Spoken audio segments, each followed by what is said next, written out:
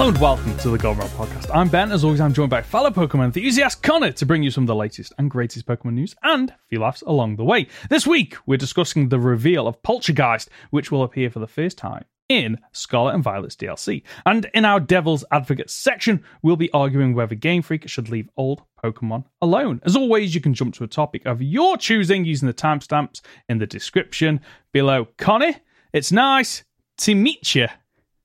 Wow. You like that?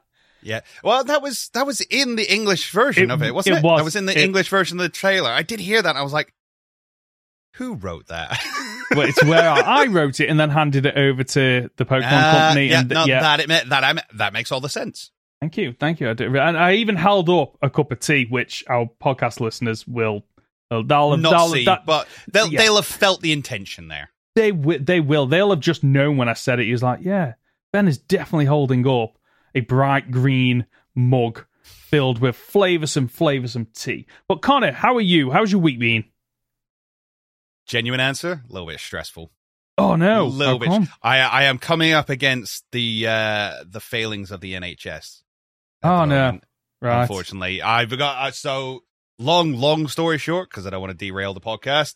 I've been looking to get some help for my mental health, and I've basically been offered now I can either go with a primary care, which have already told me they're insufficient to deal with my case. Right. Or I can wait a year for secondary care.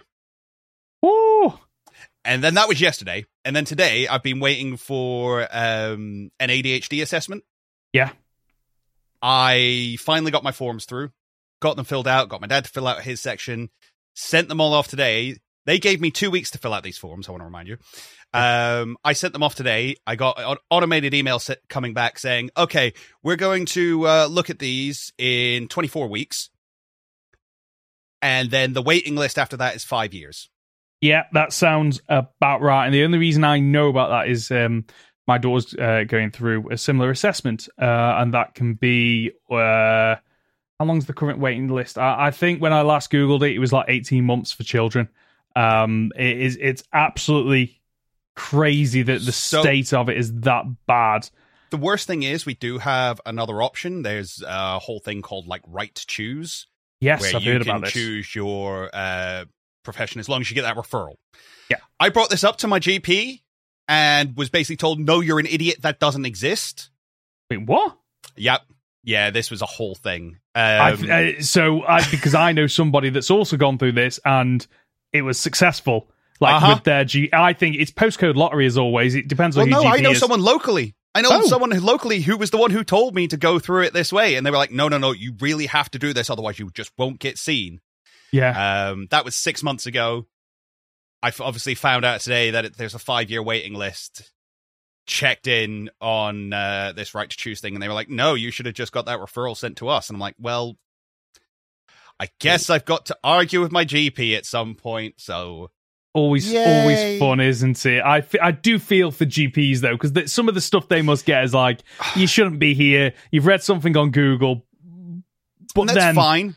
Yeah, but then when you have a serious case, it's like, yeah, listen to the people. But it's good that you're looking after your mental well-being, because it is a really important thing, and I'm glad that it's getting the attention that it needs to over here in the UK, because it used to just be like, oh, it's just look after your physical health, and there was a time it wasn't even that. So it is starting to become more apparent that, if you're not looking after your mental well-being, then your physical well-being is going everything else will suffer. Yeah, exactly. It's all interlinked. So best of luck, I guess, and I hope it isn't 5 years, because that's too long. it is absolutely way too long. Shall we follow up on some of last week's comments following our discussion about people genning in Pokemon?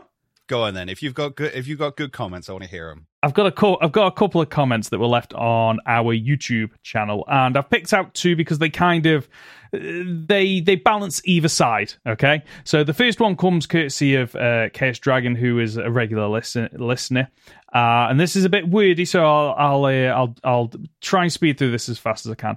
Unless you have every Pokemon and every option available in every single game, you were just rewarding those who by birth were around at the right time, and everyone else, I guess, just to stuff cookies.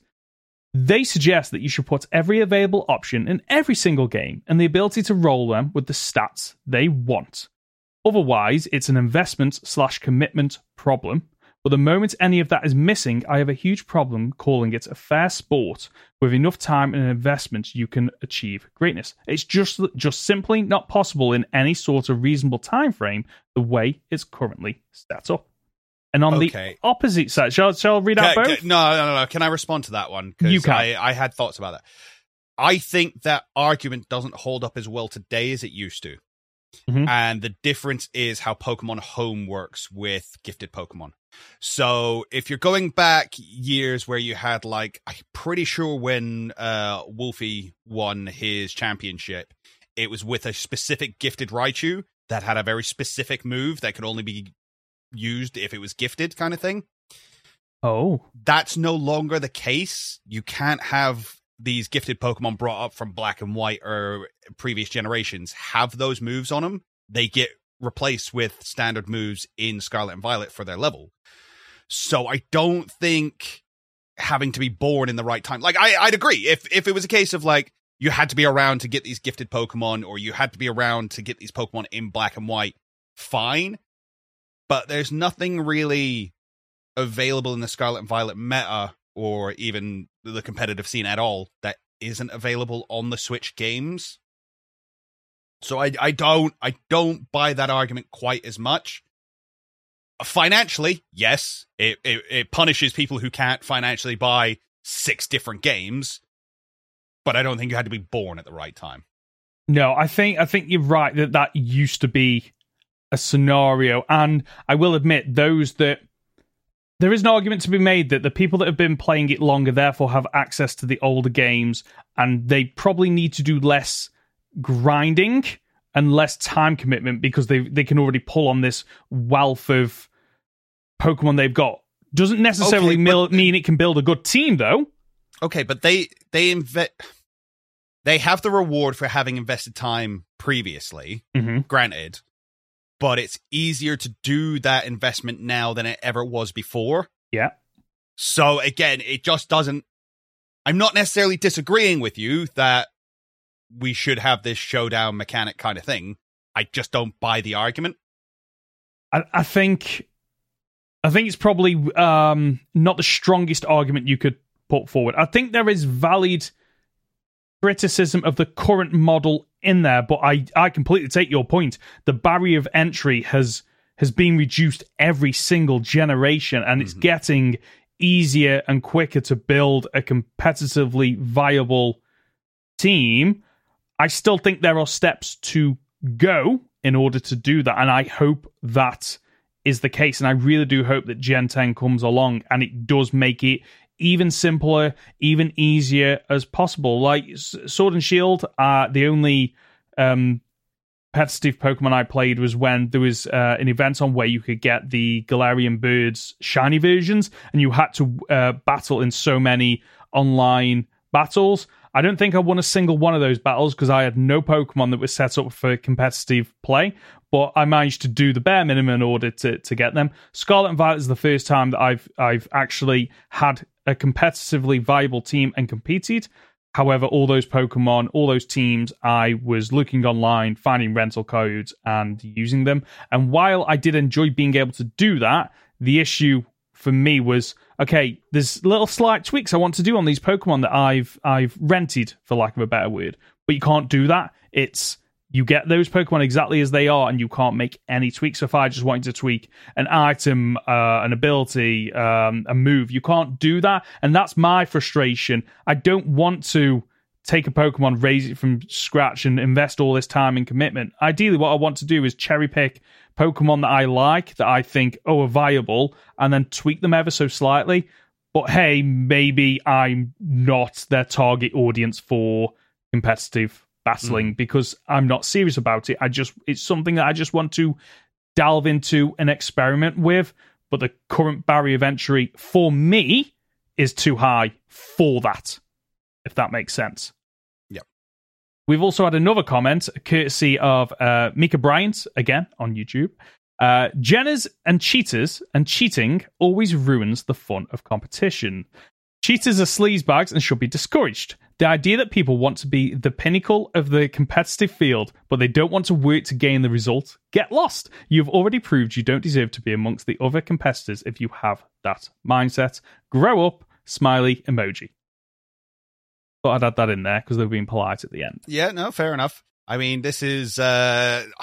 what's hilarious is this is a similar argument I adopted during our Devil's Advocate section. I forgot about that. I just went hard. And I backtracked that as soon as that section was over because, you know, I don't think people are lazy and I don't think anything else. I do, as I say, if the competition rules are set, which they are, and you want to compete in that competition at a worldwide level, then you play by the rules. But it's two different arguments, and that's what I feel this discussion fails to address, is that some people are like, those are the rules, you should play by them, and if you don't play them by them, you're the worst, which I agree with. And then there's the argument of maybe we shouldn't have those rules though, which I also agree with. So it's where this discussion kind of breaks down for me, because I see it from both sides and I think there's valid points on both sides, and yet so much of this fan base is so rabid over it. And I think, like, the one of the great things I like about Devil's Advocate in this section we do is the fact that it isn't a spectrum. It is black or white. You are on one of the two sides, and I think in pretty much every single one we've done, at the end we almost have a debrief of, it's somewhere between the two, maybe more leaning towards one of the two arguments, but it's not as simple as one of those two is right. I do agree that, you know, and we've discussed this in the past, like if you are modding cheating in a single player experience and it doesn't affect anyone else, that's your choice. It might not be allowed it might not be allowed in the rules, but that's your choice. If you want to risk that, risk it. The moment what you do impacts on other people, then you really need to take a step back and go, that's not acceptable, actually, because you are impacting on someone else's enjoyment, time, whatever it might be. And I think that... Go on. Sorry, just to jump in there, I did see some really, like, tasteless takes on this as well, which was, really? I'm going to start attacking modded Pokemon in raids. I'm going to purposely start throwing raids to hit, like, Mon-Forged Mon. And I'm just sitting there going, why? Why? You're not punishing cheaters. What you're punishing is 12-year-olds who got shiny Pokemon through Wonder Trade. That's who you're punishing there. Yeah. Like, let's not blow this into more than it is. We can understand competitive Pokemon wanting to be legitimate.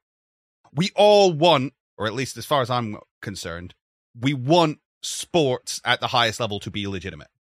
I mean, I've made the analogy before many, many times. Either no one takes steroids or everyone takes steroids. That's the two options. You know where I fall, so let them go all out. Come on. Sure, do it. But that's the thing. Either play by the rules or change the rules. And that's the state we're at with Pokemon. Don't then start going out your way to just harass people online. Don't do it. Especially that raid situation, because if that was me, I wouldn't be the person that's genned in a Pokemon. I wouldn't be the person attacking the person that's genned in the Pokemon. I would be one of the two other slots thinking, what is going on and why? Because for me then, it's like, well, the person that genned in the Pokemon isn't the bad guy. The bad guy is actually the person that's, you know, taking it upon themselves to start attacking the one that has genned in the Pokemon. And the frustration then, especially if you're in a really difficult raid. And again, raids are another thing where you do need time commitment. There it is. There is the point I was going to bring up. You need time commitment and you're now wasting it. Yeah, exactly. And I have limited amount of time each week, each month to invest in gaming. And there is a part of me that does want to create and I have started this, is creating a team of Pokemon that can handle most of the high-level raids. So that when a raid comes around, I'm like, okay, I've got a suitable Pokemon. I might be able to brute force it. But I'm going to be so frustrated if, like, okay, I've done all that, I'm jumping into this raid to get this Mewtwo, for example, and two of the people just aren't playing ball. Because then it's just going to discourage people from using the raid system, which we've already said has its issues. Yeah. Go on. Yeah, sorry, I'm just going around in circles. Don't worry about it. Carry on. I'm Sure. just frustrated. I'm just frustrated. I want to make it clear. I'm already frustrated. That's why I open up with like where my week's been. I want you to know that when I go in hard on Poltchageist in a minute, it's because I'm already frustrated. This is why. If you've got a comment or question, you can reach us by leaving a comment on our podcast on YouTube, by emailing goldenrodpod@gmail.com, by leaving it on our Discord channel, or by using the hashtag goldenrodpod on Twitter. Speaking of Poltchageist, let's jump into the big piece of news this week. The introduction of yet another new Pokemon for Scarlet and Violet's DLC, this time revealed in a YouTube video on the 22nd of August, entitled The Haunting Tale of Poltchageist. Now, this surprised me, because I thought we might have moved away from these videos to promote new Pokemon that obviously had time and investment into them, and we're getting them yet again. And I'm not saying that's a bad thing. I really do enjoy these, but again, it goes back to the conversation we had before. Like, why is it this particular Pokemon gets this beautifully crafted, amazing story, a backstory and lore? Like, who's making these decisions? I have no idea. It seems to be the ghosts, which is what I realized for Scarlet and Violet, because we had the Gimmighoul one, which was phenomenal. If you remember, you had the Gimmighoul tale with the little girl opening the chest and things like that, and it was all done with shadow puppets. Yes. You had the Grievard story, where it was like running around. I don't know why. We just like the ghosts this generation. They get their own special introduction. Now that you mention it, that is true. I'm sure there must be one that isn't a ghost. Oh, the long finger one, the poison one. Grafai. Grafai, yeah? Yeah. So here's the thing, right? So you can probably break most of these down. Yeah. Gimmighoul was leading up to the 1000th Pokemon. It evolved into the Pokemon 1000. Yeah. So I can understand why they kind of, and it's also kind of a fetch quest around the area. I can see why that's got importance. Grafai, there's an entire area based around Grafai because you've got the painted trees. Yeah. Grievard. Included in one of the gyms. He's a DJ. He's a relevant DJ in the region. Yeah, that's the only link I can make there. I don't know. Maybe it's because, he was one of the coolest ones to find in the wild because you just see the candle sticking up out of the ground. True. Yeah. So that's maybe.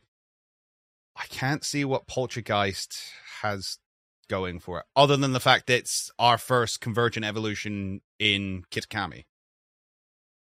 Yes. Because it has nothing to do with Sinistea. That's what the website basically says. And unfortunately, it's going to be the Pokedex entries as well. It looks like Sinistea, but it's actually got nothing to do with it. Which is, this is one of my issue with these convergent evolutions is because they've got so much tying them to the previous Pokemon, but are nothing to do with them. That seems to be all the character they're given. Yeah.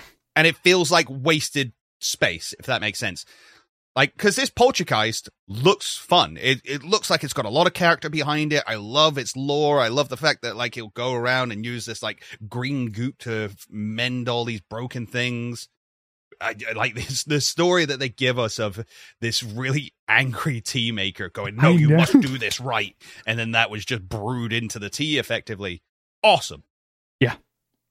Why did it have to be related to Sinistea in any way? Why couldn't we just have another tea Pokemon? Well, that's it. They don't need to mention it, and it's the same with Wiglet.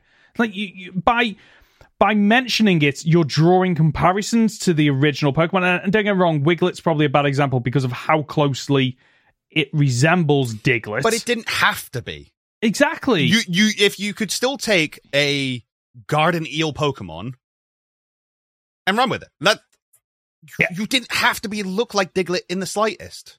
Yeah, because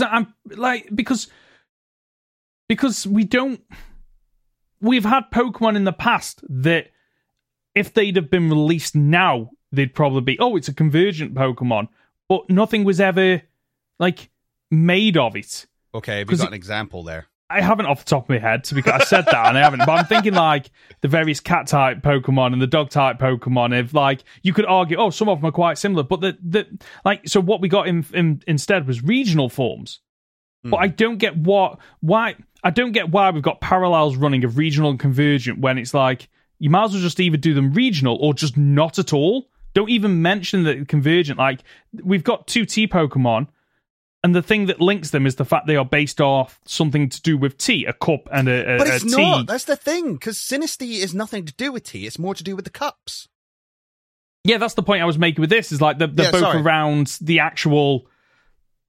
Pottery, yeah, rather than the actual tea element. But it's... I just don't see... I don't see why they... Because the design isn't even that close to Sinistea that I make that connection. No, the only thing that's being made a connection of is the spiral that's on it. And it says on the website, like, they've both got that spiral, like you might have seen on Sinistea, except in Sinistea it's a weak point. So we know Poltchageist has nothing to do with it, because it's not a weak point on that Pokemon. It's like, cool. Thanks so, for that. So why do I care? Yeah, and the official artwork doesn't even have the swirl. Like on the website, it's like here's the it's oh no, there is an image the swirls with the on the goop that comes out of it. Yes. But you could have just not had that swirl, and then it's got nothing to do with with Sinistea. It's it's a strange thing to add because because everything else about this I really like. I like the video. I like the lore. I like the design. I love the fact that it's got that. Is it? I've got it written down here somewhere. Kintsugi, the Japanese art of repairing broken pottery, and we've seen that in a couple of Loki has it, where you basically take something that's broken, you merge it together, and then seal it with a color, and then it becomes art. And typically, in Japan, it's golden. So yes, you have a lot of gold in Japan and China, I think.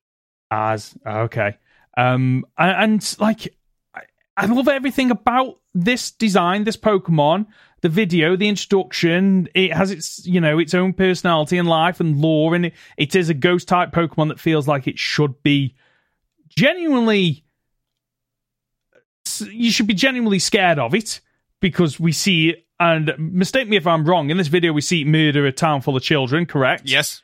Yeah, we do. Although, did you notice that they all make as if they're going to sleep? Sleep. It's like, no, you just told me all these people just had their life essence taken. They're now dead.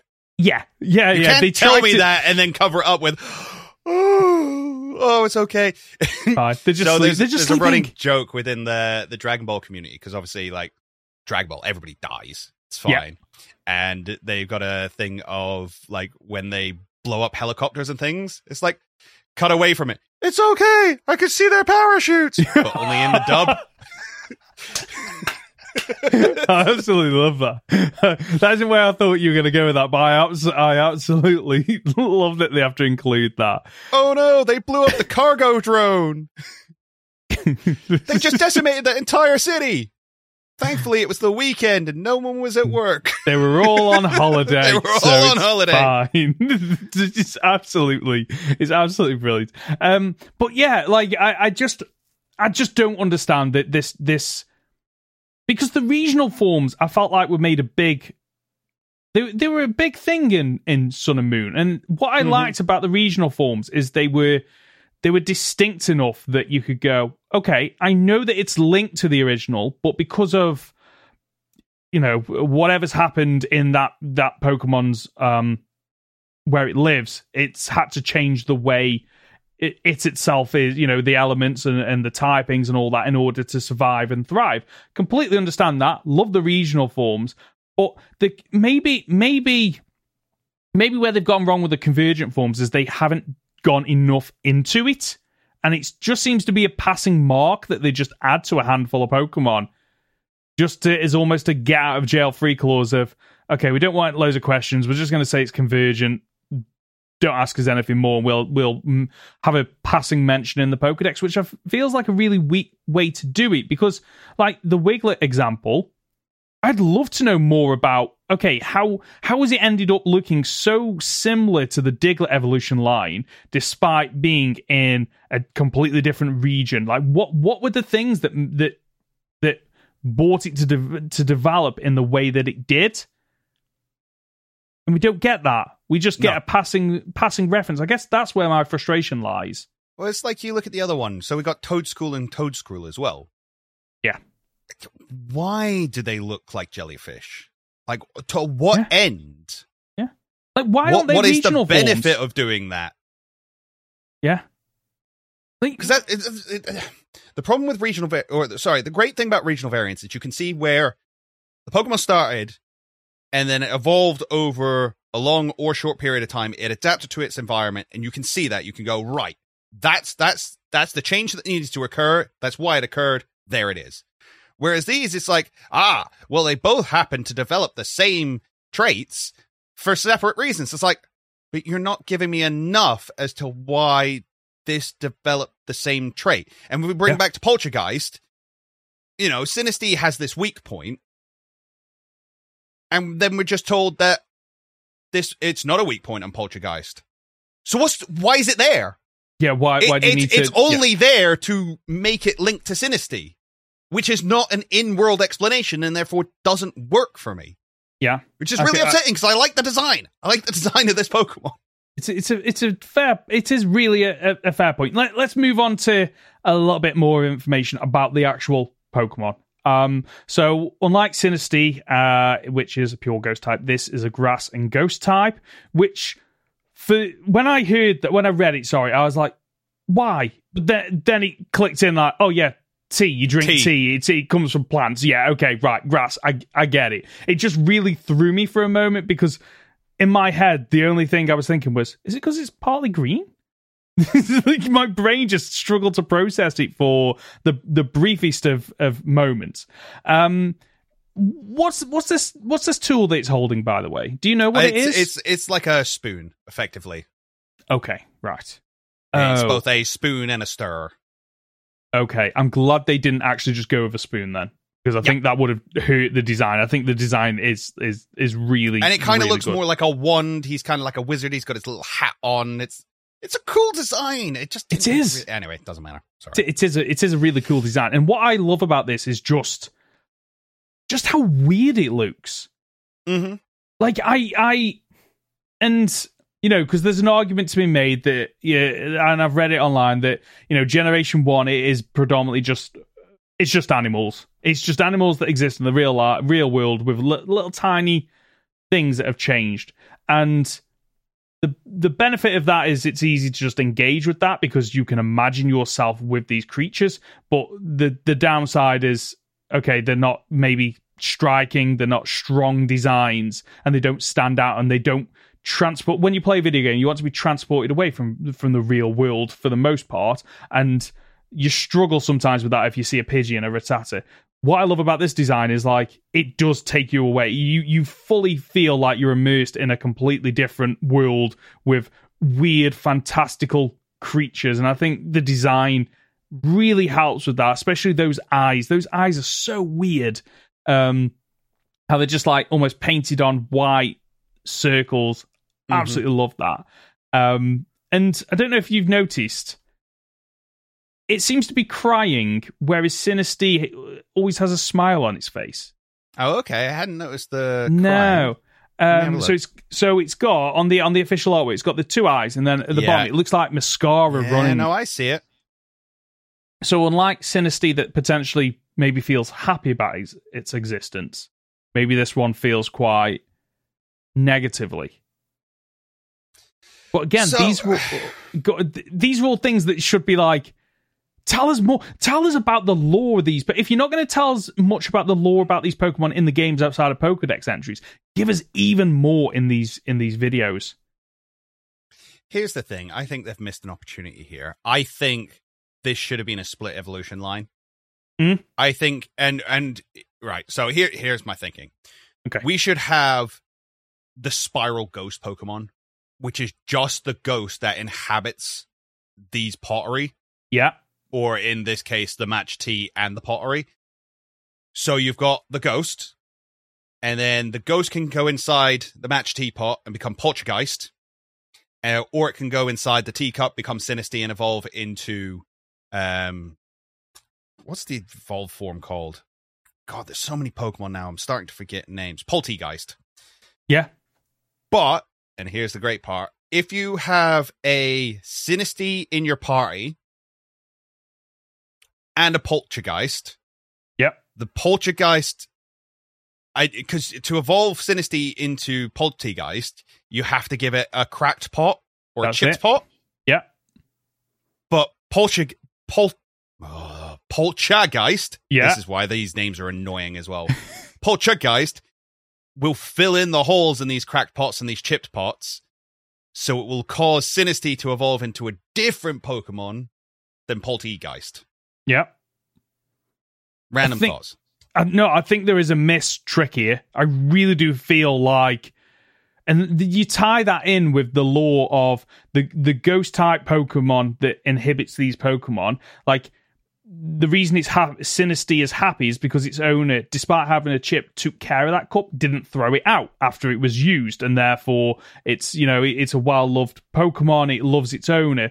And then on the flip side, that you have Poltchageist is, I was in this mug, it got broke, and the owner just decided to throw away. So I took it upon myself to care for this, and that's why I'm an angry, vengeful spirit, is because of that. And we get that a little bit in the video, but I feel like you say, it should have been a split evolution. You're absolutely right. We could have had basically the ghost version of Rotom, because Rotom has its different forms based on the what appliance it's in, whether or not it's a fridge, a fan, like all these amazing little things. And we could have had something really unique with this. I mean, it wouldn't be the first time we'd had baby forms either, which is all we're asking. We're asking for a baby Geist form. Good point, yes. And that's not to say we won't get it, but the fact that everything we have so far says that Poltchageist has nothing to do with Sinisty or Poltchageist kind of implies to me that they're not looking at going down that route.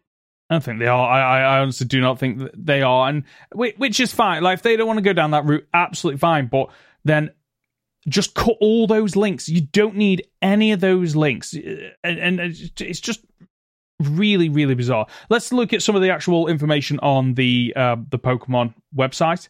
So this is what you were saying. Though ecologically similar to Sinisty, it's a completely different Poltergeist. Poltergeist has a swirl pattern similar to the one that's known to be Sinisty's weak point, like you said. However, one thing that sets these species apart is that Poltergeist swirl is not its weak point, which again makes no, like, how was a swirl a weak point?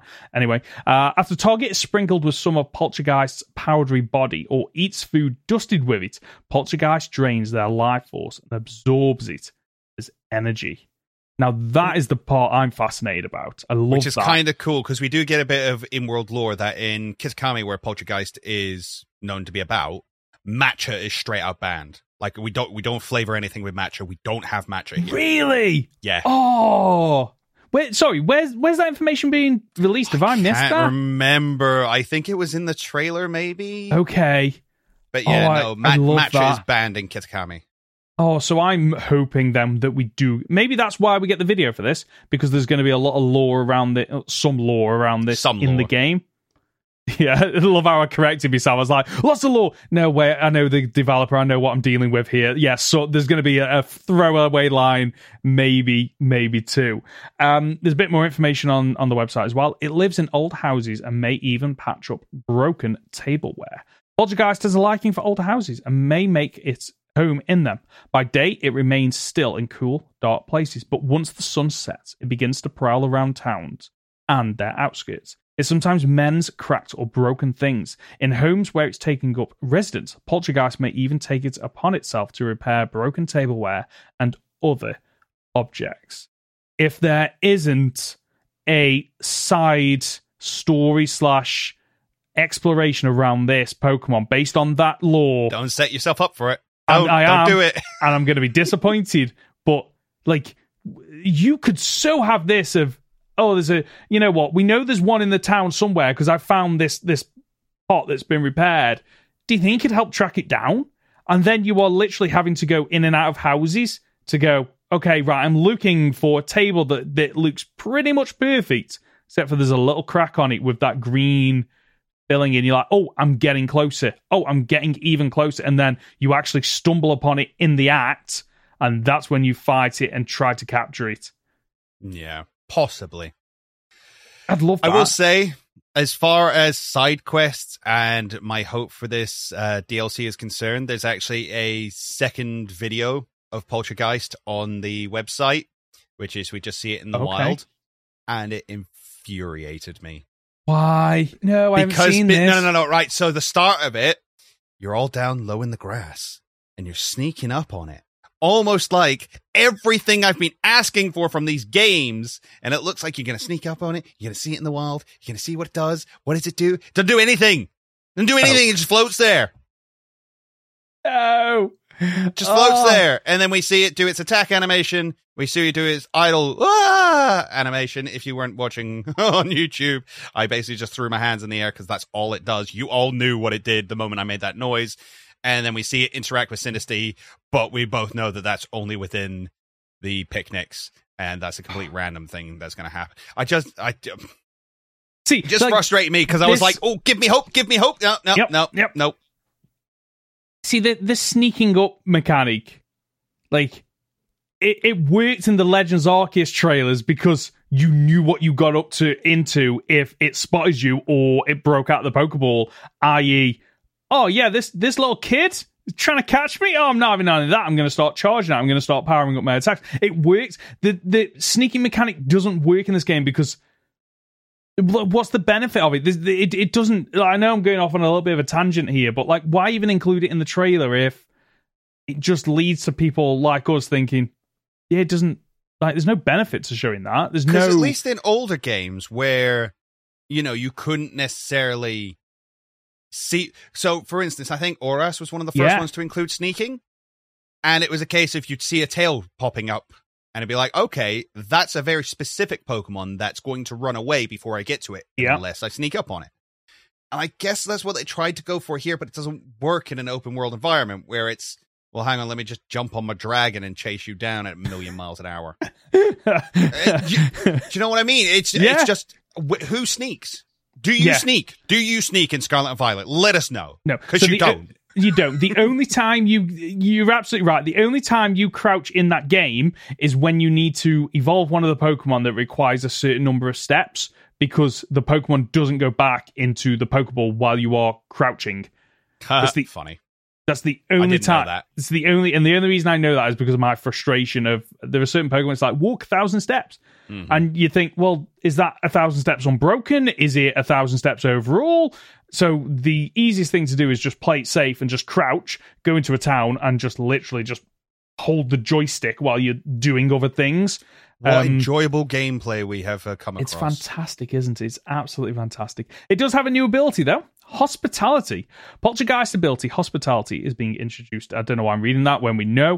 When a Pokemon with this ability enters a battle, it showers its ally with Hospitality, restoring a small amount of the ally's HP.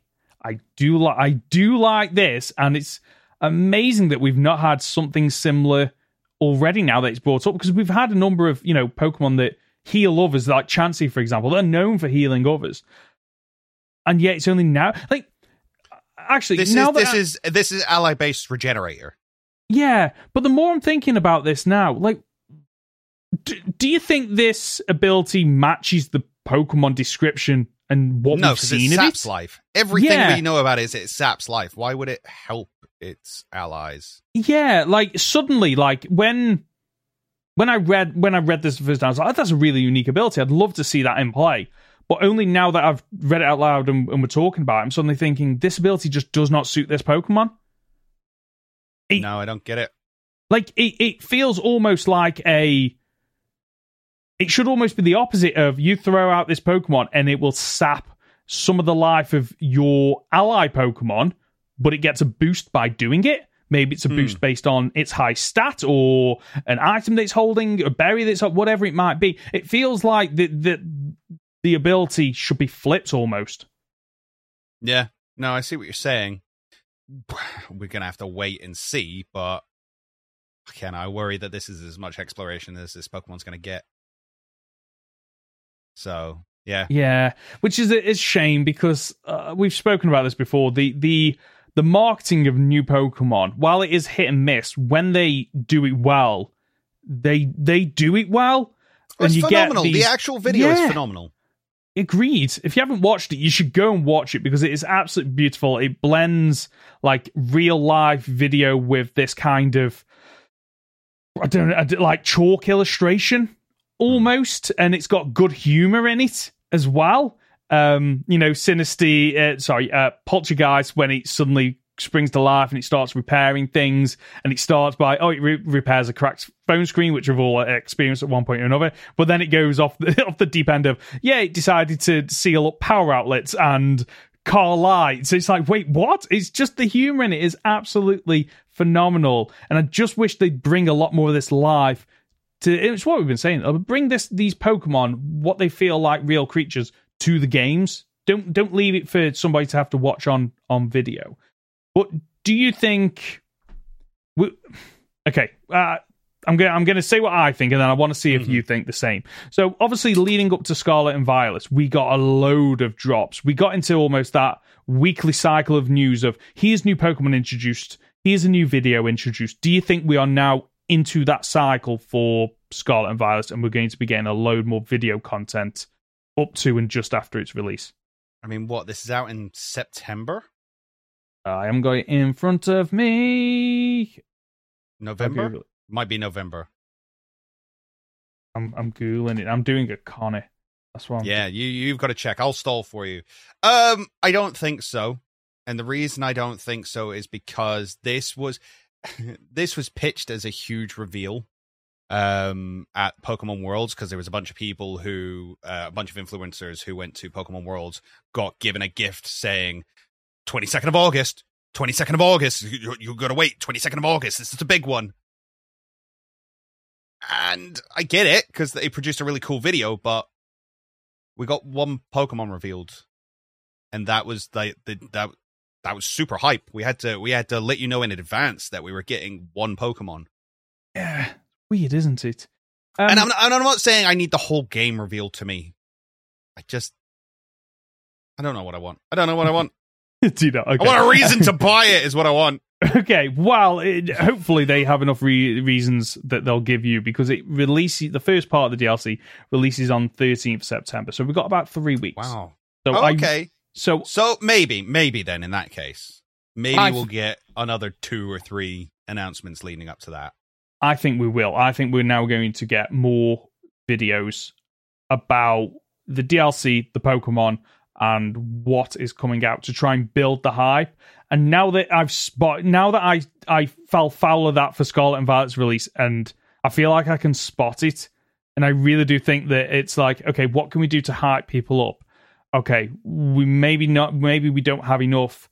Maybe the core game in the DLC isn't strong enough, but what is strong is the lore that we can not retroact. Well, it is kind of retroactive because the game's in development and then they do the videos, and it's almost like, okay, right, let's pick out a couple of the new Pokemon we're introducing that we could potentially give really good backstory to.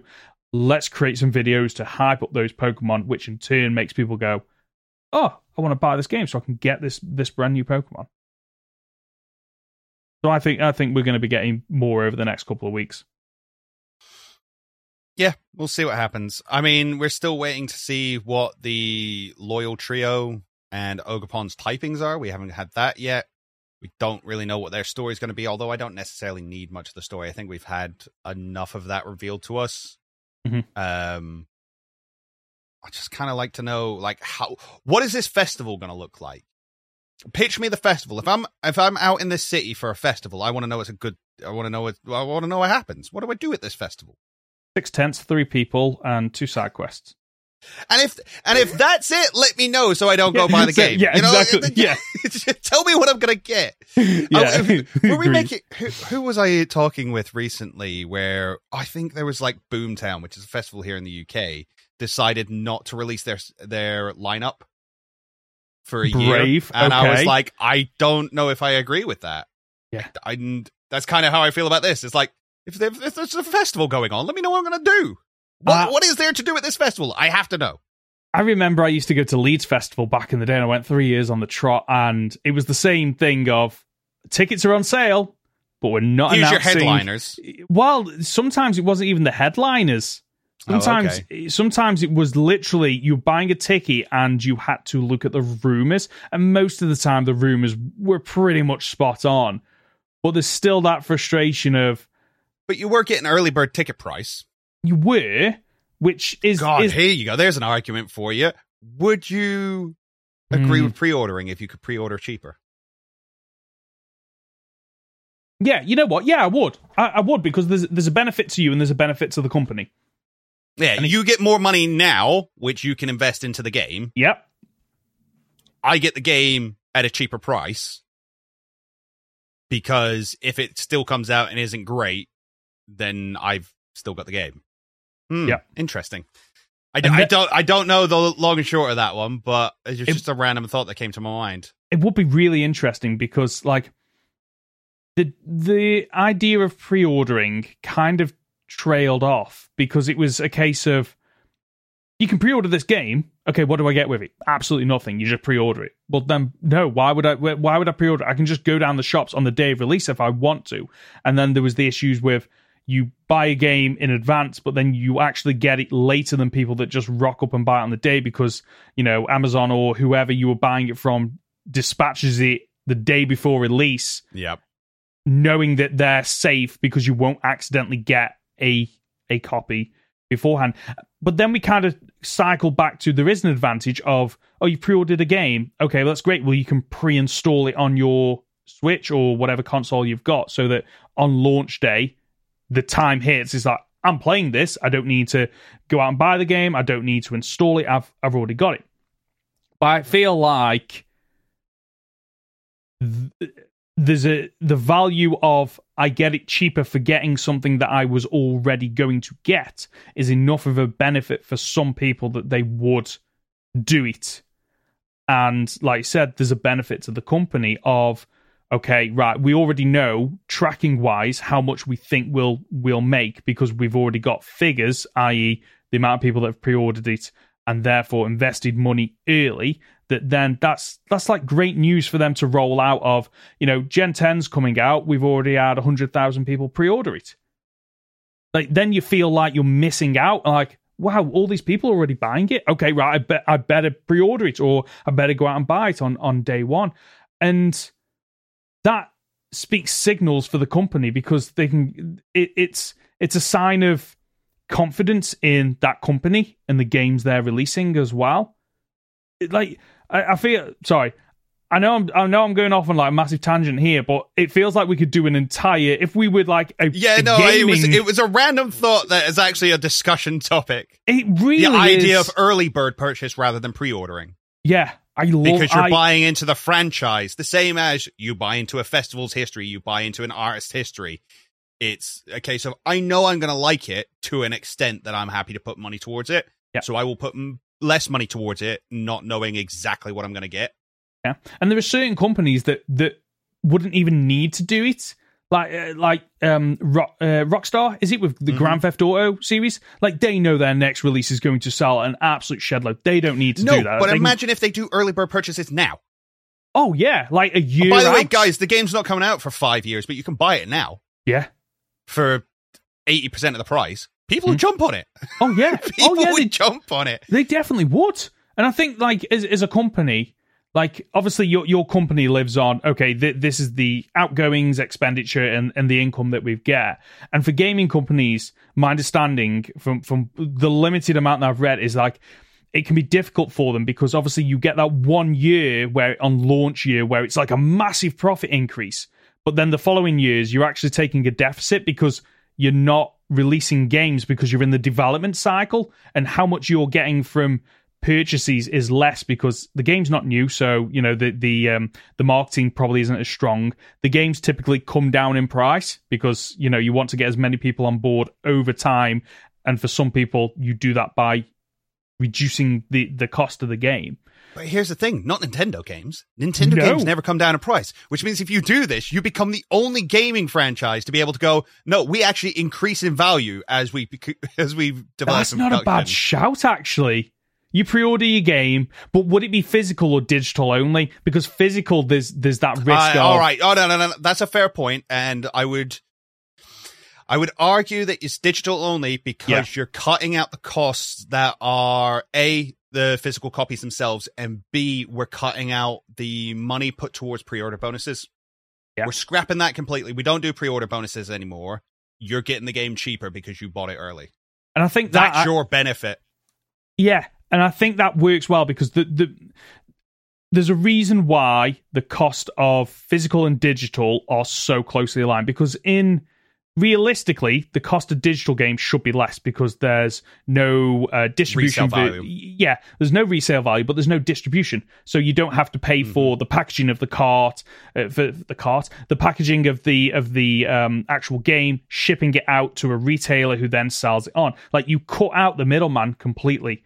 So the game should technically be less for a I mean, that was the point version. of Steam. Realistically, it was like, we're all digital. That means we can give you stupidly low prices. Yeah, but for games consoles, it hasn't gotten there yet, and the reason why is because the gaming companies and the actual game console companies, they realize that not everyone is online or necessarily has good internet connection, and they still need to make sure that they can get games out physically via these, it used to be Game Station, like your typical retailers like Argos, GameStop, and stuff and like all that. The rest of it, yeah, exactly. But this kind of feels like a way to circumvent that as well, in terms of, okay, yeah, maybe. Because the what they didn't want to do, from what I've read on, I think, IGN back in the days, they didn't want to push too hard on digital, and then digital games are less, because then these retailers suffer, which in turn makes them suffer because they've cut out a middleman, which is why the prices are between physical and digital, there isn't a big gap between them as there probably should do. This feels like a nice way around that also doesn't hurt the retailer. Yeah. This is like an amazing just like thought experiment. I absolutely love that, and I think if we could do this, I probably would pre-order more games. I definitely would have pre-ordered Scarlet and Violet if it was slightly cheaper. I mean, again, if you could turn around to me and go, would you have ordered the DLC a month ago for 20 quid, or would you wait for it to come out and pay 30 quid for it? That's a different question. Yes. That's a different question to what I'm currently being offered, which is pay 30 quid for it now and not know what you're going to get, or wait to hear and then decide whether you want to pay that money. It's risk versus reward, because 20 quid, okay, maybe it's not as much. It's a 33% cut, but you're willing to take that risk because, okay, you're going to get so many more conversions from people who are on the fence. Yes. Yeah. Because it's like, oh, I was on the fence. Like you say, I'm on the fence about that. 30 is a bit steep. Oh, right. Oh, there's this offer on. I was on the fence, and now I'm over the fence because I've realized, I found my biting value of 20 quid, whatever that pre-order, that early bird is. Amazing that we don't already do this. And I guess we kind of do with some games that are in, like on Steam, for example. Alpha and beta. Yes, where there's no guarantee that game is ever going to become a live game. Funding could be pulled at any point. You are taking a massive risk. However, like you've potentially gotten a AAA game for £20-25, and when it goes live, it's going to be £30 to £40 because you've invested early, and there are benefits of that. Maybe we just need to see that more on console. Yeah. Okay. Interesting thought. Anyway, back to Pokemon. Well, back to Devil's Advocate, or into Devil's Advocate, where this week we're going to be arguing Game Freak should leave old Pokemon alone. And just to preface this, what we're talking about here are regional, Paradox, Megas, and what the other one? Convergent. I've got Conversion down. So Convergent Pokemon. Connor is arguing that they shouldn't leave them alone. So in other words, they should do more of these. I'm going to be arguing that they shouldn't do more of them. Would you like me to go first? I would like you to go first. If you realize that... absolutely fair. Yeah, you've definitely got the more hard, or the more difficult one, at least from where our starting point is. Agreed. Inevitably, we'll end up somewhere in the middle. But for right now, of course they should do more of these. How many old Pokemon are just sat there wasting away, completely forgotten, and really could do with a new breath of life? You know, nobody cared for, I was going to say Tauros. People like Tauros, but like new Tauros is definitely better than old Tauros. Agreed. I'm now going to look up like Sandslash. Nobody really cares for Sandslash. I'm not saying it's nobody's favorite. Of course, it's somebody's favorite, but I'm not being funny. The Ice Steel type really like changed it up a lot, gave it something fun to look forward to. Kangaskhan had kind of died off. We give it a Mega Evolution. Suddenly, it's one of the most heavy hitters in the entire franchise. Giving old Pokemon new forms just breathes new life into old Pokemon. I mean, even if you look at Archaludon, I still hate that name, but we've now got Archaludon coming out. And people are less excited for that Pokemon than they are for the possibilities it offers Duraludon by being able to hold the Eviolite. And it's not the only one that's done it. I mean, you look at Porygon 2, and Porygon Z. Porygon 2 with Eviolite is fantastic. Chansey got an evolution. Chansey with Eviolite is fantastic. It opens up new ways to play with old Pokemon. And I think it would be a miss to sort of take that away. Okay. Very, very strong opening arguments, and I've got to somehow come up with that, and that is exactly what I'm going to do right now.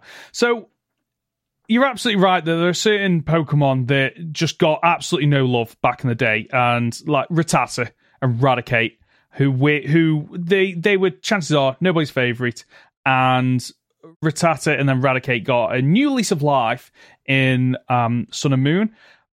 But the reason I'm bringing them up is because outside of a slight typing change and a colour change, are they still anyone's favourite? Do people care about these new Pokemon? I'd argue that while, yes, it does give a breath of fresh air to old, overlooked Pokemon, unfortunately, they're not all hits. There's a lot of misses as well. And instead of doing that, why don't you just create brand new Pokemon with brand new lore that isn't literally, for some of the Pokemon, just a palette swap? Where they have done it right, they've done it right with completely changing a Pokemon's design. But then you have the weaker ones, for example, Alolan Executor, which is literally just, okay, we're going to change the typing slightly and just make it really tall. And I think the issue there is that outside of a Pokedex entry, what does it add to the franchise? It doesn't add anything from a lore perspective. Or it doesn't add it in you picked the wrong Pokemon for that one, sir. Because Alolan Executor is the original Executor, at least according to those in Alola. Because Alolan Executor should grow like a palm tree towards the sky. And it's only when it gets taken over to other nations like Kanto, where the sun is not as bright as it is in Alola, that it has a stunted growth. That's fantastic lore, because it teaches us not just about the new Pokemon introduced, but it teaches us more about the old Pokemon. And that's great. If we can add one Pokemon that doesn't just benefit itself, but benefits the old Pokemon as well, great. Very good argument. Well, that kind of brings up an issue of, I think, inconsistency of lore, where, and we've seen this with evolutions of Pokemon, where, and you get a Pokemon introduced in an early generation, and then you hear nothing about this Pokemon until several generations later, and suddenly it's got an evolution, and it just feels very messy. Like, where's this Pokemon been all this time? Like, we suddenly, a Girafarig in Paldea can learn a move that it can't in a different region. Like, why is that? Why can it suddenly learn, like, we've got Dunsparce and all these extra Pokemon that suddenly can learn this extra move that they couldn't in their region, which I'm fine from a gameplay perspective, I understand that, but where's the lore around that? It just feels like, yeah, but this is it's the same as fairies. They've always existed, just not in the universes you've played in up till now. But this just feels like them just cherry picking ways to get around, like, oh, let's add multiverse to it, rather than coming up with, okay, we're going to introduce regionals, we're going to introduce Paradox, we're going to introduce Mega Pokemon. Come up with an in-depth story narrative around those Pokemon, rather than just passing NPC comments and Pokedex entries. So what you're telling me is it's not cool enough that Primate literally punches itself to death out of anger. Like, oh, we needed more. We need more than that. That's not good enough. I think we do. I think, unfortunately, we do. I think with a lot of these regional Paradox, Mega, and Convergent Pokemon, they come up with a cool design and then work backwards, rather than looking at the Pokemon we have and go, okay, based on the new region we're in, why have they developed this way, and marrying up what the Pokedex entry says with what we see on screen. And we don't always get that. Like the Sun and Alola being stronger than in Kanto. Okay, I can get behind that. And to be fair, Connor, that is an absolutely amazing Pokedex like piece of lore, and I absolutely love that. But we don't see that in the games. Like, so what? We're just relying on Pokedex entries for these regional Pokemon. I mean, if we're going to start picking apart the fact that we have to use Pokedex entries to get lore for Pokemon, we should just throw the whole franchise out. Like, I mean, the thing you've got, the problem you've got with this argument is you're not just throwing out regional forms. Yeah. You're throwing out megas. Yeah, which everyone loves. You're fighting a losing battle there. Yeah. And do you know what? Megas, I will actually agree with you. It's people going, oh, this would be a cool design for that Pokemon. It's a shame we never got to do that back then. What's stopping us from doing it now? It's almost like Pokemon What If. Mm-hmm. And if you have a look at Twitter, I don't know if DeviantArt is still a thing, but Instagram, all these places where these artists get to just go wild with these thoughts. One of the coolest ones I've been seeing recently is a Battle Bond Pokemon. People going, oh, well, we only got Ash Greninja. What if we got more than that? What if we got Jesse's Arbok? What if we got Koga's Crobat? What if we got Sabrina's Alakazam? Fantastic ideas. The fact that Pokemon as a franchise has this ability to capture our imaginations and let us run with it, why should we punish them for doing the same? Why should we punish them for going, I see what they did there 25 years ago. I want to have a shot at it. I want my version. Yeah. Don't punish creativity. I think we should do closing arguments, because I don't think I've got one. This has been a really difficult one to argue, unfortunately. No, that's fair. I think that... Okay, I tell you what we normally do is we almost do a debrief of somewhere in the middle. And I think that my argument is going to rely on... Yeah, I do agree that like we have had some really strong designs across the board for these Pokemon, whether or not the regional Paradox, Megas, Convergent. But for maybe every 5 or 6, actually probably 9 or 10 strong ones, you get that one that's just, okay, what was the point in that? And I think that, unfortunately, Game Freak probably, for better or worse, sometimes I think they have a nasty habit of instead of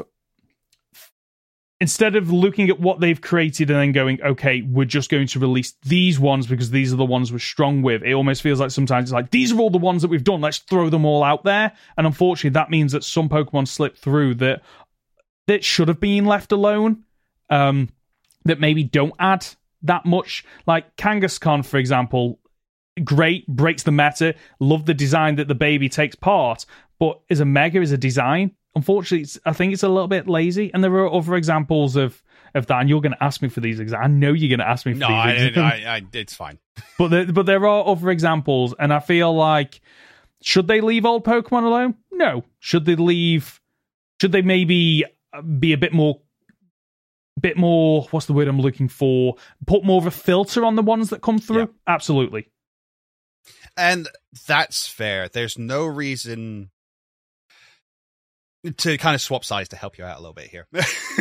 There's no reason we should have Mega Gardevoir, Mega Gallade, and Iron Valiant. Yeah. There's no reason we should have Mega Salamence and Roaring Moon. There's no reason that Meowth should have three regional forms, a G-Max form. G-Max form. Like, there's no need for it. These aren't unloved Pokemon. These aren't Pokemon that maybe they don't see competitive play, but it's not that nobody's a fan of them. And I think that's where the argument of like, oh yeah, show love to older Pokemon kind of breaks down, because a lot of these Pokemon were already loved. The fact that Pikachu got a G-Max form, as much as I like it, as much as I'm happy to see my chubby boy back. Yeah. Didn't need that, did it? No. So... And the worst thing is, as much as I can say G-Maxes are fun and Megas are fun, they're done. Yep. We seem to have been... We've done away with them. We're certainly not getting any new ones anytime soon. So what does that leave us with? Regional forms and new convergent forms. And the reason I didn't bring up any convergent forms is because they're not good. I don't like Wiglet. I just don't like Wiglet. I think Toadscruel's kind of cool in its own way, but I hate that it's connected to Tentacruel at all. Same as Poltchageist. It should have had a different name. That's really frustrating. Yeah. It's a really cool Pokemon. I like its lore. I hate that it's connected to Poltchageist. That connection makes the Pokemon worse, not better. And we saw one regional form in Paldea. It was Wooper and Clodsire. And I like it. I like it because we got to see what happens when Wooper is taken out of its element. But we got one. That's not really enough to say like, oh yeah, this is definitely something we should keep doing. If it's a case of, we had one good idea and this was it, and these are the other ideas we want to now start bringing in. Yeah, I think I'd rather say leave it alone if Convergent Evolution is the way you want to start taking it. Yeah, agreed. It feels like Megas, great. Absolutely love them. But I will admit, as I've moved on for the generations, had its time. Paradox Pokemon. Evolutions to all Pokemon should definitely keep being a thing. Agreed. I do think that is a way to breathe life into Pokemon that were definitely overlooked. And I think some of the designs like Farafrig, Farigiraf, I absolutely love its design. I think it's a really clever design of, okay, we always knew its tail was like its own little thing, and now it feels like it's a good evolution. But then we also got Dunsparce, which I know is a meta joke at this point, but design-wise... It's not a good one. It's not a good one. No, exactly. Like, and this is the problem, is that for every handful of good ones that you do get, like Primeapes, Annihilate, absolutely fantastic design, fantastic, typing, and the way that you level up, evolve it allows you to be creative with the ways that you evolve, which I really do like. Then you get, unfortunately, the ones that are overlooked, and the example that you gave, I can't remember who it was now. I can't remember. It means that some of them, unfortunately, are just a little bit, okay, you're not adding anything to this new Pokemon outside of it's got a regional form or a Paradox form. Like, I want more than that. Like, for example, some of the Paradox Pokemon, like Iron Hands, like... most of the robots don't do anything for me. No, they are. I want to say lazy. I don't think they're lazy because they put time. They're easy. They took the easy. They took the easy design rather than thinking, okay, right, how would this Pokemon evolve in the future to live in a futuristic society? And instead of going, okay, well, its habitat would change and therefore, it wouldn't need its legs anymore, or it would gain the ability to fly. The design doesn't tell us anything about the environment in which they live. No, it is literally just, okay, this Pokemon, but steel. But not give it a steel. Yeah, but robot, exactly. Which is why the past Paradox forms, I think, are absolutely phenomenal, because you do get to see, even though they are really close in design, you see, okay, I can see why it would then take that path, why it would lose a lot of these features over time as it becomes domesticated and it doesn't need to live in this prehistoric area where Pokemon are battling for supremacy and survival. It doesn't need that anymore, and I think those designs are really good. And regional, while I do like the regional forms and the additions that we get each generation, and I think out of Paradox, Megas, and Conversion, regionals bizarrely are the ones that I was least excited about in the past, but every generation I'm more excited to see the regional forms. And I actually would, like, Generation 5, we got all the old Pokemon but new. It would have been nice to thinking back, if that had been a regional Pokedex, and I don't know how that would work from an in-law perspective, but, this is, and I guess the better example probably would have been Galapagos Islands.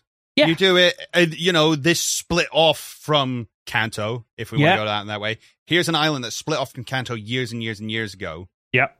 It had all those Pokemon on it, but they've all adapted and overcome and are in different environments now. Yeah. Yeah, that could have really worked. And it would work, and it would really help them, I think, moving forward with their the issues they have in terms of they don't seem to have the resources, whether or not that's time or anything, is you go, okay, this is, Generation 10, Generation 11, we're taking a previous generation, and it's an island just off the top of it. Like you've said, you take the Pokemon that were available there, and then you're just changing their models ever so slightly. It's all regional.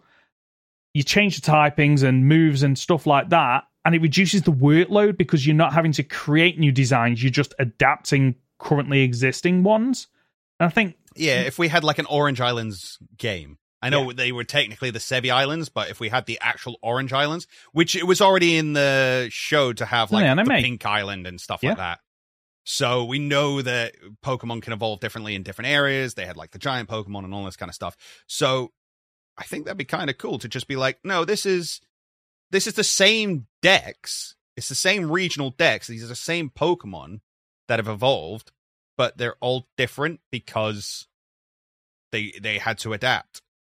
Yeah, I'd love that. I would and I think if which region would you do? I'd probably go Hoenn because it's already surrounded by water. Like you could have Hoenn being the actual split off, like the Hoenn because it's completely surrounded by water. That's actually the one where technically they're all the regional forms because although actually that wouldn't work because there are certain Pokemon that overlap, actually, thinking about it. But I think...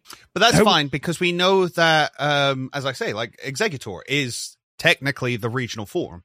And Alolan Exeggutor is the original. There are Pokemon out there that do that, so it's fine. Okay, so we could work with that. And I would love to see a spin on some of the Hoenn Pokemon, because, like, obviously you've got is it Mount Chimney? And you've got that. Mm-hmm. Well... the island that it spun off from didn't have any kind of volcanic activity. So how is that impacting on some of the fire Pokemon? What is Torkoal now? What is Camerupt now? Yeah, exactly. And, they haven't got that fire typing or that rock typing. Like, you could go wild with some of these designs. And I guess it goes back to the point I made a few minutes ago that it's the one type of alternative form that I do want to see continuing, because we've got some really good regional forms, and I'd love to see more. I think we've landed on the thing there, and it's kind of what I alluded to, that everything does, but it doesn't. Regional forms and the past Paradox forms are specifically the ones that tell us something about the new Pokemon introduced, and an older Pokemon we already knew gets more lore for it. And that's what we need to be doing. If you're gonna mess with something old, teach us something about it we didn't already know. Other than going, Meowth, but Long Boy now. Yeah. Cool. Yeah. Thanks, guys. Yeah, it is a real shame, actually, because while I love some of the Gigantamax forms of Pokemon, like, why? Why? Like, and there's none of that. It is literally just Charizard, bigger, fire wings. Pikachu, chunky. Snorlax back on its belly with an island in its stomach. It's like fun design doesn't really make a lot of sense. No, which is a shame. Should we move on to the guessing game for this week? Oh yeah, go on then. After a 2-week break. So in front of me, I have 3 Pokemon with 3 Pokedex entries each, but can kind of spot the fake entry. If you're wondering why I've selected these 3, I selected them about 3 weeks ago. So the first one they were relevant at one point. They were relevant at one point, but I'm not changing them. We're just going to do it because I've done my homework. So we're starting with Appling. Entry number 1. It spends its entire life inside an apple. It hides from its natural enemies, bird Pokemon, by pretending it's just an apple and nothing more. Entry number 2. It will only leave the safety of its apple if it begins to rot. It prefers to live in orchards that grow red apples. And the third and final entry, as soon as it's born, it burrows into an apple. Not only does the apple serve as its food source, but the flavor of the fruit determines its evolution. Interesting. I'm going to go with the second one, and I'm only... It's a level of it because I know that the green one's the shiny type, and I don't know if there's ever been a Pokedex entry that's alluded to a shiny Pokemon before. I'm going to go with the second one. Okay, congratulations. It was, in fact, the second one. Well done. I completely forgot about shiny form. There we go. Well done. The second Pokemon is Duraludon. Entry number 1. Composed entirely of a common metal, it's immune to magnetic fields. This allows it to live comfortably around Pokemon like Magnemite. Entry number 2. Its body resembles polished metal, and it's both lightweight and strong. The only drawback is that it rusts easily. The third and final entry, the special metal that composes its body is very light, so this Pokemon has considerable agility. It lives in caves because it dislikes the rain. Okay, I'm going to go with the first one because I wasn't sure about the rusting, but then there's another Dex entry that you read that says it doesn't like the rain. So I'm going to go with the idea that maybe this metal rusts. The reason I don't like the first one is because it says it's a common metal that isn't magnetic. And I just feel like the Pokedex would have written non-ferrous rather than common. Okay. Yeah, absolutely so right. I'm going to go with the first one. It's the first one. Well done. Look at you, your knowledge. Very good. And I've suddenly realized now that, like, actually in the future, I could potentially link a fake entry with a real entry. Oh, absolutely. Do it. Okay. I need to start doing that. Okay. Right. The third and final Pokemon, sweating here a little bit. I want to make sure I at least get one, is Cobalion. So, entry number 1. This legendary Pokemon battled against humans to protect Pokemon. Its personality is calm and composed. Entry number 2. It refuses to back down from a fight. Its proud nature often puts it at odds with humanity. And the third and final entry. It has a body and heart of steel. It works with its allies to punish people when they hurt Pokemon. Okay, these are very similar to each other. Okay. Oh, I actually don't know. This might just be a roll of the dice. Yes, that's the best I can hope for. Body and heart is steel. That feels very Pokedex entry. Does it? Does the Pokedex ever get metaphorical? Or would in this scientific paper saying it has a heart of steel be taken literally? Is it literal? Does it have a heart of steel? I don't think it does. I'm stuck on that one, so I'm going to say the heart of steel one. Okay, I'm afraid it's not. It does in fact have a heart of body and heart of steel, but not metaphorically. It's the second one. The second one is the fake one. Okay. What was the second one? It refuses to back down from a fight. Its proud nature often puts it at odds with humanity. That's fair. Hey, that was it. Yeah, that was a very good round. Well done, Connor. You nearly got the 3 out. I thought you were going to get the 3 out of 3. I'm starting to learn how to break them down a little bit. I've read a lot of Pokedex entries at this point. Yeah, I need to mix this up a little bit. I need to bring up my triple A game. That's what I need to do. That's the show for this week. If you've gotten this far, you're just top dollar, aren't you? Connor, where can we find you? You can find me on my YouTube channel at Captain Fidget or on Twitter at CapFidget. I'm Ben. You can find me as Professor Hoenn Gaming on YouTube and Professor Hoenn on Twitter. Tell them about Prism. Oh, you're allowed to plug, Ben. Yeah, sorry, just because yeah. I don't doesn't mean you can. So this week I started a new Let's Play series on my channel called Pokemon Prism. It's a very old game that at one point Nintendo and the Pokemon Company tried to take down, and I think they succeeded in partially taking it down, but Pokemon Prism was, for all intents and purposes, dead in the water up until about 2 months ago. It suddenly got a updated version. It's based on the Game Boy Color game, so it is all the models and sprites of Pokemon Crystal. So you get loads of animations and stuff. What's unique about this is that it's in a brand new, unexplored region, which I'm enjoying because it goes back to what is, I think, part of the issue with newer Pokemon games is that it's pretty much straight corridors between the connecting cities, whereas this has a lot of, okay, you need to get to the next city, well, you got to go through this dungeon, and it feels very old school Pokemon Final Fantasy where, you go a wrong turn, you go down that route for 5 minutes, suddenly to go, oh wait, I've gone back on myself, or I'm at a dead end, and you're having to do a lot of like tracking back and popping the repels. The difficulty's not too hard, but it is increased. The AI's definitely had a bit of a buff in this. And I think one of the things I love about it the most is that they've cherry-picked their own Pokedex of Pokemon from Generation 1 to 4, which means that we get to see pixelized versions of Pokemon from Generation 3 and 4. And because it's Pokemon Crystal, they're animated as well. So when they throw in like a Drapion, it'll like open its mouth and move its pincers and everything. It's absolutely fantastic. Oh, and you play as the son of Lance as well, which I'm not usually a huge fan of that. But for the most part, outside of a brief intro at the start, it's not mentioned again up until where I'm about to take on the 7th gym. I'm really enjoying it. Is it the perfect ROM hack fan-made game? Definitely not. You can tell by some of the language that it is. Quick question for you. Go on. Sorry. I think I watched the first episode and you said it's the son of Lance and Claire. No, it didn't. No, it wasn't Claire. Okay, thank God. Yeah, because they're related, aren't they? They're brothers. They're cousins. It's I was cousins, like, right, okay. It's not Claire. Claire isn't mentioned at all. You are literally just your mother is an NPC. You can play as Claire Sprite. Yes, right? you can. You can play. That might be Sprite. where I got confused. Yes, you can. You get to choose your sprite. You get to choose like the color of your hair and customize your character, which is absolutely phenomenal because that was never done up until X and Y. I think was the first game where you got to customize your character, and this has that level of customization.